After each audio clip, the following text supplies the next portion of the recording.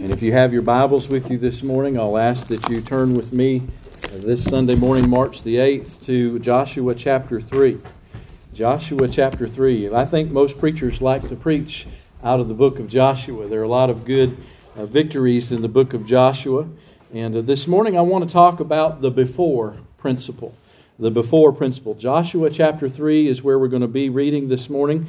And you follow along in the Scripture. I'm going to take a few moments this morning to read this passage of Scripture, and then we'll continue to look at the Word of God. Then Joshua rose early in the morning and set out from the acacia grove and came to the Jordan. And all the children of Israel had lodged there before they crossed over. So it was after 3 days that the officers went through the camp. And they commanded the people, saying, "When you see the ark of the covenant of the Lord your God, and the priests, the Levites, bearing it, then you shall set out from your place and go after it. Yet there shall be a space between you and it, about 2,000 cubits by measure. Do not come near it, that you may know the way by which you must go, for you have not passed this way before." And Joshua said to the people, "Sanctify yourselves, for tomorrow the Lord will do wonders among you." Then Joshua spoke to the priests, saying, "Take up the ark of the covenant and cross over before the people." So they took up the ark of the covenant and went before people. And the Lord said to Joshua, "This day I will begin to exalt you in the sight of Israel. Then you may know that as I was with Moses, so I will be with you. You shall command the priests who bear the ark of the covenant, saying, when you have come to the edge of the water of the Jordan, you shall stand in the Jordan." So Joshua said to the children of Israel, "Come here and hear the words of the Lord your God." And Joshua said, "By this you shall know that the living God is among you, and that He will without fail drive out from before you the Canaanites and the Hittites and the Hivites and the Perizzites and the Girgashites and the Amorites and the Jebusites. Behold, the ark of the covenant of the Lord and of the earth is crossing before you into the Jordan. Now therefore take for yourselves 12 men of the tribes of Israel, one man from every tribe. And it shall come to pass, as soon as the soles of the feet of the priests who bear the ark of the Lord of the earth, shall rest in the waters of the Jordan, that the waters of the Jordan shall be cut off, the waters that come down from upstream, and they shall stand as a heap.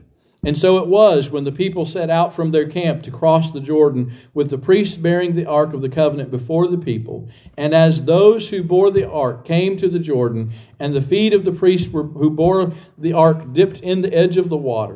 For the Jordan overflows all its banks during the time of harvest, that the waters which came down from upstream stood still, and rose in a heap very far away at Adam, and the city that is beside Zaretan.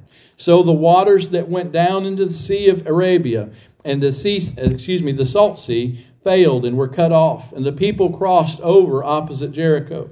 Then the priests who bore the ark of the covenant of the Lord stood firm on dry ground in the midst of the Jordan, and all Israel crossed over on dry ground until the people had crossed completely over the Jordan. Will you pray with me? Father, we thank you today for your word. And Lord, we thank you today that in our lives there is the before principle. And I pray today that you would help us to understand more about it. And Lord, that we would see and that we would learn from the Word of God, Father, and that we would have the ultimate teacher, the Holy Spirit, in our hearts and in our hearing today.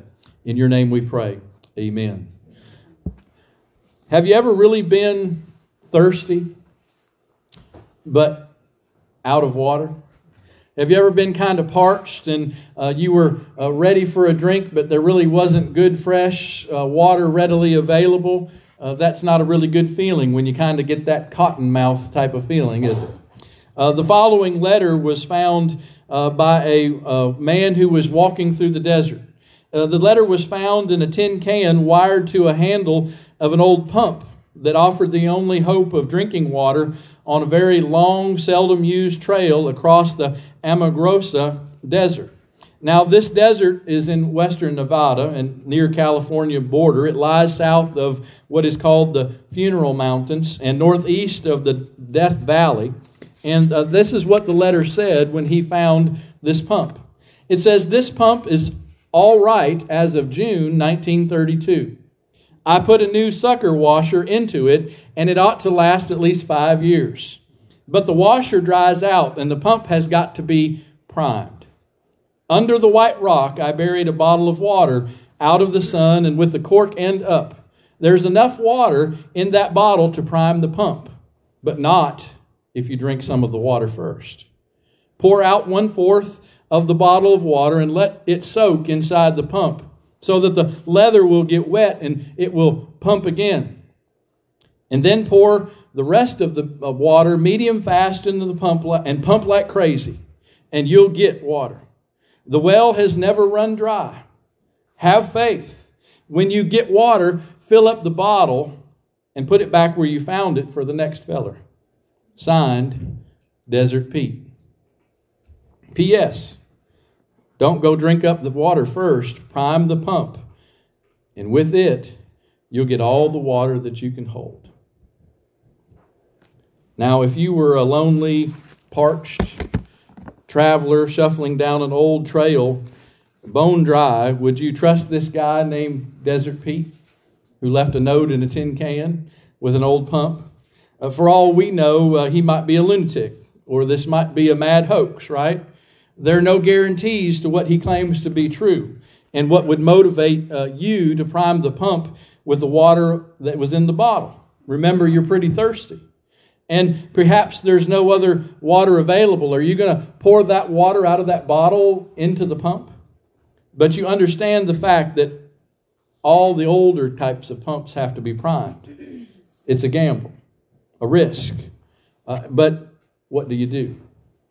You know, this story kind of illustrates the importance of the principle that we are talking about this morning, the principle of before. The lonely traveler had to prime the pump before he could get water from the well that was fresh and all the water that he needed, and then some for the next person. The before principle, it manifests itself in everyday life. There are battles before victory. There are struggles before celebration. There are steps before arrivals. There's practice before perfection. There is participation before completion. And so we see that over and over again, not only in our lives, but in Scripture, there is a pattern that is repeated. The Israelites had to march to the Red Sea before God parted it. Naaman had to wash 7 times in the water before God cured him of leprosy. Gideon had to reduce his army from 32,000 men down to 300 before God would deliver them from the Midianites. The loaves and the fishes were given up, those few that were there, before Jesus multiplied it and fed the 5,000. Peter had to obey Jesus to row out into deeper water before he caught a boatload of fish. Do you see the before principle in action in the Bible? We see that principle here today at the crossing of the Jordan River, here in Joshua chapter 3. But nowhere is this principle before more evident than it is here in Joshua chapter 3, as we see that God was preparing to lead the Hebrews to the promised land. And after decades of wandering, and I do mean decades, remember they were wandering for 40 years. The children of Israel were perched on the banks of the Jordan River and they were ready to cross to the other side. And then this narrative of preparing to cross over, which by the way is an important word in this passage of Scripture used over 20 times. They were preparing to cross over not only the river, but really they were making a crossing in their lives. It was symbolic of what was about to take place. And crossing over required a new faith experience. And the before principle applied for them in order for them to occupy the new land that was waiting for them. We see that there was, first of all, an obstacle that stood in their way. Verse 1 said, Then Joshua rose early in the morning, and they set out from Acacia Grove and came to the Jordan. The Jordan River was the obstacle. And he and all of the children of Israel lodged there before they crossed over. Do you see that word before? They didn't just march there and run through the water or swim across. That was an impossibility. One big obstacle stood in their way, and that was the Jordan River. It was flowing north and south, and it stretches 200 miles from Mount Hermon to the Dead Sea. and it was furiously plummeting from several hundred feet above sea level to about 1,300 feet below sea level when it got to the Dead Sea. Now, normally, if you've been to that part of the world, you probably have seen the Jordan River. It's not really that difficult to cross most times of the year. It's rather non-threatening. It's narrow, it's shallow, and it's really, at most, a modest stream most of the year. But when Joshua and the children of Israel had got to the Jordan, it was not just a stream, it was springtime. And so the water had melted from Mount Hermon, and the normally dry wadis that flowed or were along the river were raging currents. We've seen floodwaters here recently in Georgia, haven't we? Places where normally there'd just be a trickle, or maybe it might even be dry, have been raging torrents. And that was the case here. No longer was the Jordan a mild river, but it was a tempestuous river, flowing and raging. And normally the river was about 100 feet wide, but now the river was over a mile wide because it was at flood stage. And the Israelites were at an impasse. The children of Israel came to this raging, impassable river, and like the lonely traveler out there in the desert, that spotted the water pump, they were looking and reading the instructions as Joshua was giving them instructions now that they were to wait. And they were wondering. They were so close, but yet so far away. They were confronted with a test of faith, and the before principle was going to have to be applied. There also was a miracle that smoothed their way. Verse 16, we've read this chapter, and so you know what it says today. The waters which came down from upstream stood still and rose up in a heap as far away as Adam. They crossed over on dry land. But I want you to see what had to take place for God to perform the miracle. That closely, by the way, resembled the crossing of the Red Sea. Do you remember when the children of Israel were crossing, exiting out of Egypt, and Pharaoh came after them, and they crossed the Red Sea on dry land? I want you to see the similarity and the miracle that was performed. And why did God have to perform another miracle? Except for Joshua and Caleb, all the Hebrew people of that generation that crossed on the Red Sea were dead and gone. This young core of people had heard about the great escape from Egypt. They had heard about the exile, but they did not witness it for themselves. And so God did it again. Just as He had rolled back the waters of the Red Sea, He was going to roll back the waters of the Jordan River. Just as mothers and fathers had walked across the bottom of the Red Sea on dry land, so would their sons and daughters walk across the riverbed of the Jordan on dry land. And did the Israelites need a miracle before they believed? And before they went into conquer the promised land? Did they need to see God's power demonstrated before recognizing Him as the living God? Did they need to see a new story of escape so that they could tell their children, and that they had courage in the battles, and that their faith would be strengthened against the giants in the land that they would face? The Hebrews experienced a miracle. They witnessed a visible demonstration of God's power. They knew that the living God was among them. It was a great day of victory for them, a celebration as they would arrive on the other side. It was an experience that they would tell and relive again and again and again. But before the Hebrews experienced the miracle and witnessed the power of God, they saw the hand of God, that there were requirements. They had to prime the pump, so to speak. In other words, the people would experience the power of God, but they had to take the first step. Which brings me to the second point this morning. Before you get up and go, there are some things that have to be done. Verses 2 through 15. The Hebrew children had to wait, the Scripture says, to consecrate and to take a step of faith before God showed up. You know, and so oftentimes so do we. The principle of before applies to us here and now. And so I want to help us to understand that principle a little better this morning with this first statement. Often we have to wait before moving ahead with God. Often we have to wait before moving ahead with God. In verse 2 it says, "So it was after 3 days that the officers went through the camp." They came and they were at the edge of the river there at the bank, and they could possibly even see on the horizon where they were going, but they had to wait. The children of Israel did it, and they had also done it, by the way, for 40 years as they waited for an entire generation of people who had not shown their faith passed away.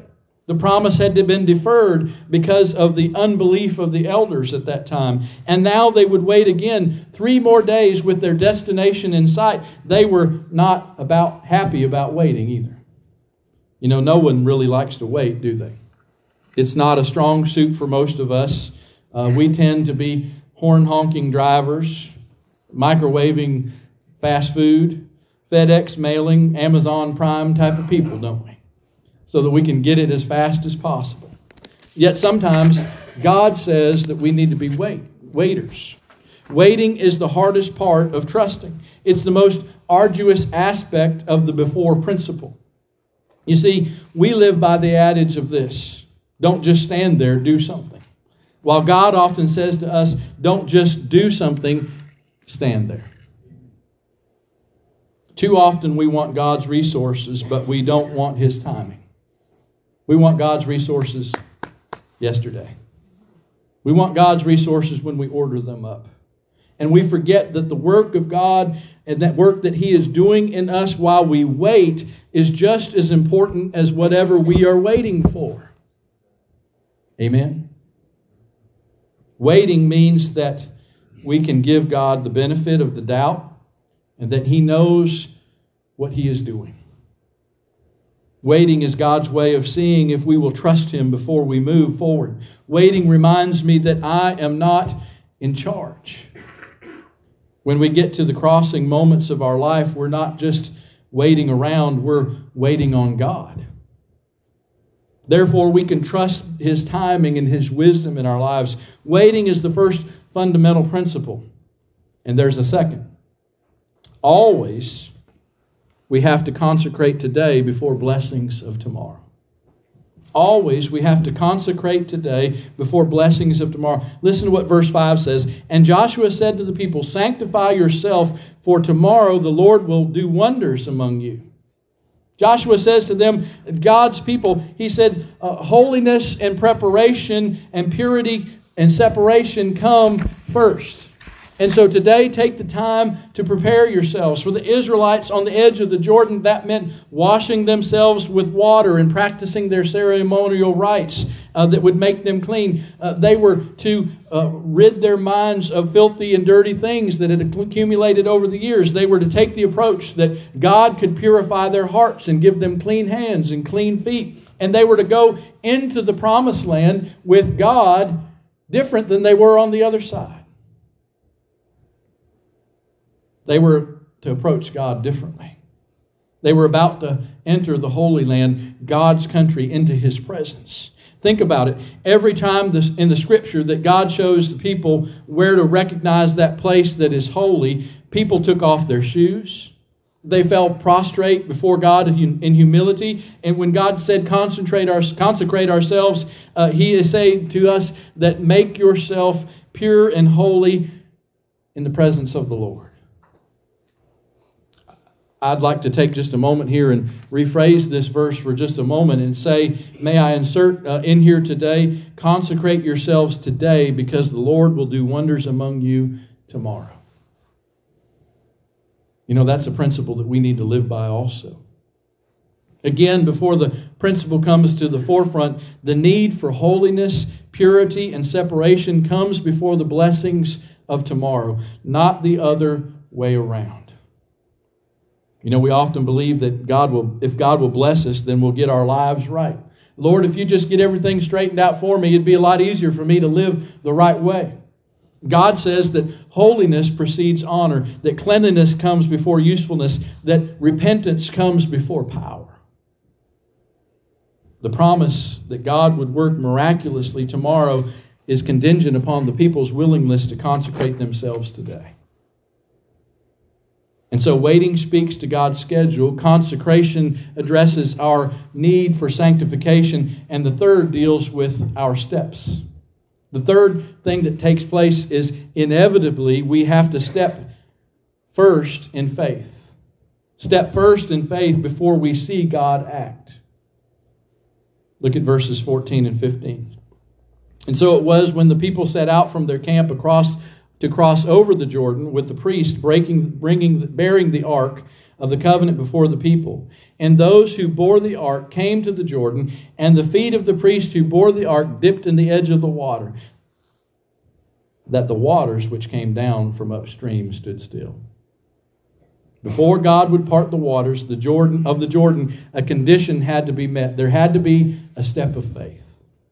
Do you see that principle of before?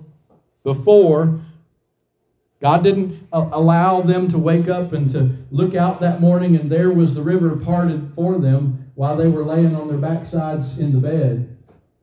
No, God said, here's the principle. As the priests go and as you take a step of faith and you follow God, and as their feet hit the water's parted. Do you catch the idea that not only the waters parted, but they walked across on dry land? They didn't get their feet muddy when they walked through the riverbed either, did they? The before principle is important for us to learn. God's promise. But God put the condition of His people's faithfulness upon it. As they marched forward, somewhere along the way, God would intervene. They had to have faith. They had to get up from the places that they were sitting and resting, and they had to get in line, and they had to march behind the Ark of the Covenant. Isn't it just like God? He wants to do some amazing things in our lives tomorrow, but He's saying to us today, trust me today. Consecrate your life today. Wait, and in the waiting, trust me today. Like an electric eye at that door at Walmart that opens the door. Have you ever walked to the door at Walmart and walked into the door? What if the power was off? That's kind of embarrassing, isn't it? You have faith that that door is going to open. Faith is risky business, isn't it? It's been said that without risk, there is no faith. For faith to be faith, we have to venture out beyond our own abilities and our own resources and take a step before God acts. When was the last time we really did something that required faith? Well, I got faith. Did you look at your bank account first? Well, I got faith. Did somebody have to promise you something was going to happen? Well, I got faith. Why are you wringing your hands? Often God provides no solution for our problems until we trust Him and move ahead. While He wants to supernaturally intervene in our difficulties and challenges of our everyday lives, He can't until we first demonstrate faith, because He wants us to learn the principles of the Scripture, the principle of before. Compared to God's part, our part is minuscule and really even unnecessary, but He wants us to participate. I want to ask the question this morning as we finish up, is it worth the risk? Is it worth the risk? Verses 16 and 17, I think, give us the answer. The children of Israel saw God working in a powerful way. The river did stop flowing and they walked through on dry ground. And for this generation of people, the promise was going to take place. And I don't want you to miss this point today. I believe for every generation of God's people, there are miracles for those people that God has in store if we will take steps of faith and follow these principles. I'm thankful that I have heard the testimonies of the miracles of many of your lives. In generations past are the older folks in our church, and I want to challenge the younger folks in our church and the older ones that are still alive. God's not done doing miracles for us.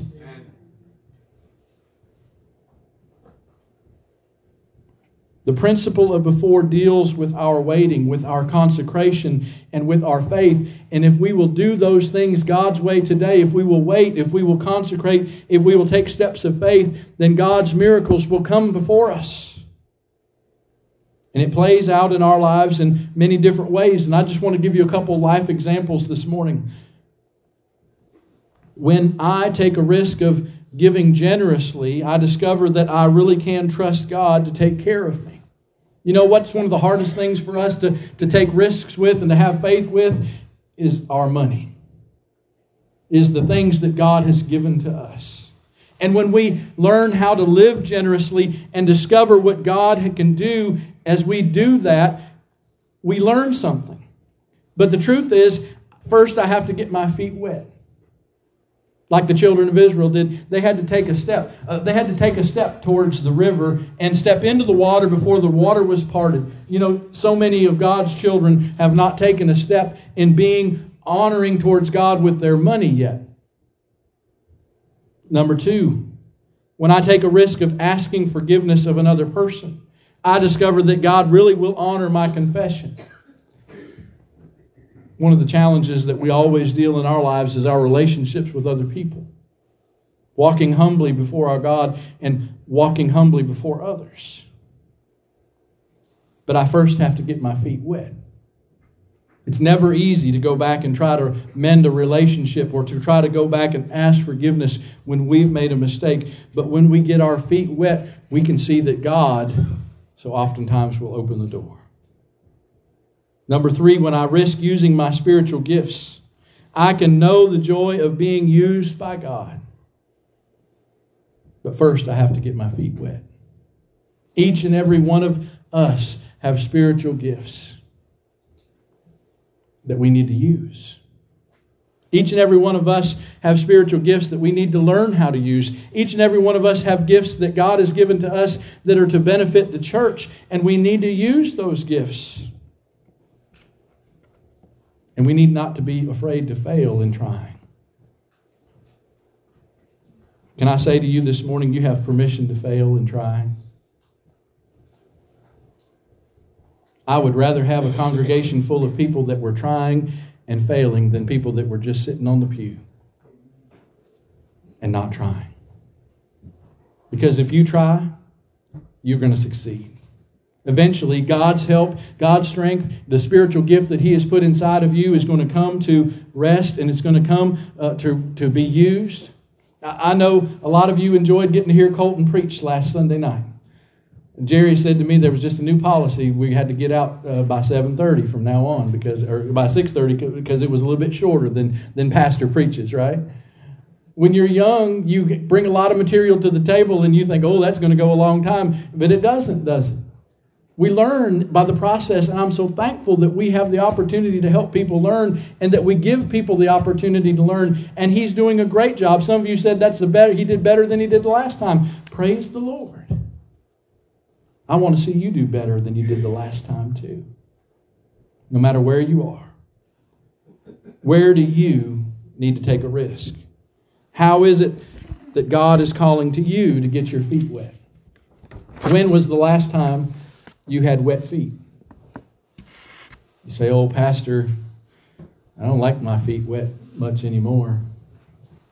That's not very comfortable. No, not always comfortable.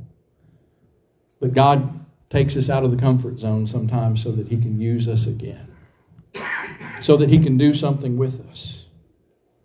Perhaps this time for you is a time of an unknown test. Maybe you're that weary traveler that today this passage of Scripture has come to you kind of like Desert Pete's note.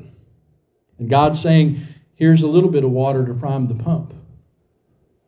You can drink it all today and go home and not be thirsty, but what I really want you to do is learn how to get water from the well. What I really want you to be able to do is to go on and have enough not only for today, but for tomorrow and for the next day. And have enough that you can share with others that need it. God honors radical risk-taking. He honors risk-taking faith. He relishes favoring people who apply the before principle in their lives. What is God saying to you? How is He calling to us today to think about that before principle? This morning we're going to observe the Lord's Supper here in just a few moments. And I believe that this principle particularly applies to a day like today because I believe God has called us to come to this table with clean hearts and clean hands. And I believe that when we do, He promises us that there are blessings tomorrow that come. not because of who we are, but because of who He is and what He has done for us. But He has called us to come to this table with reverence. For this is the body that was broken for us and the blood that was shed for our remissions of sin. And so I invite you this morning to spend a few moments with God as we sing this song of invitation. Reflect upon the love that He has for us as we remember how much God loves us. And to prepare our hearts this morning for just a moment. Brother Jerry, will you come and lead us in this song of invitation? And then we will receive the Lord's Supper this morning.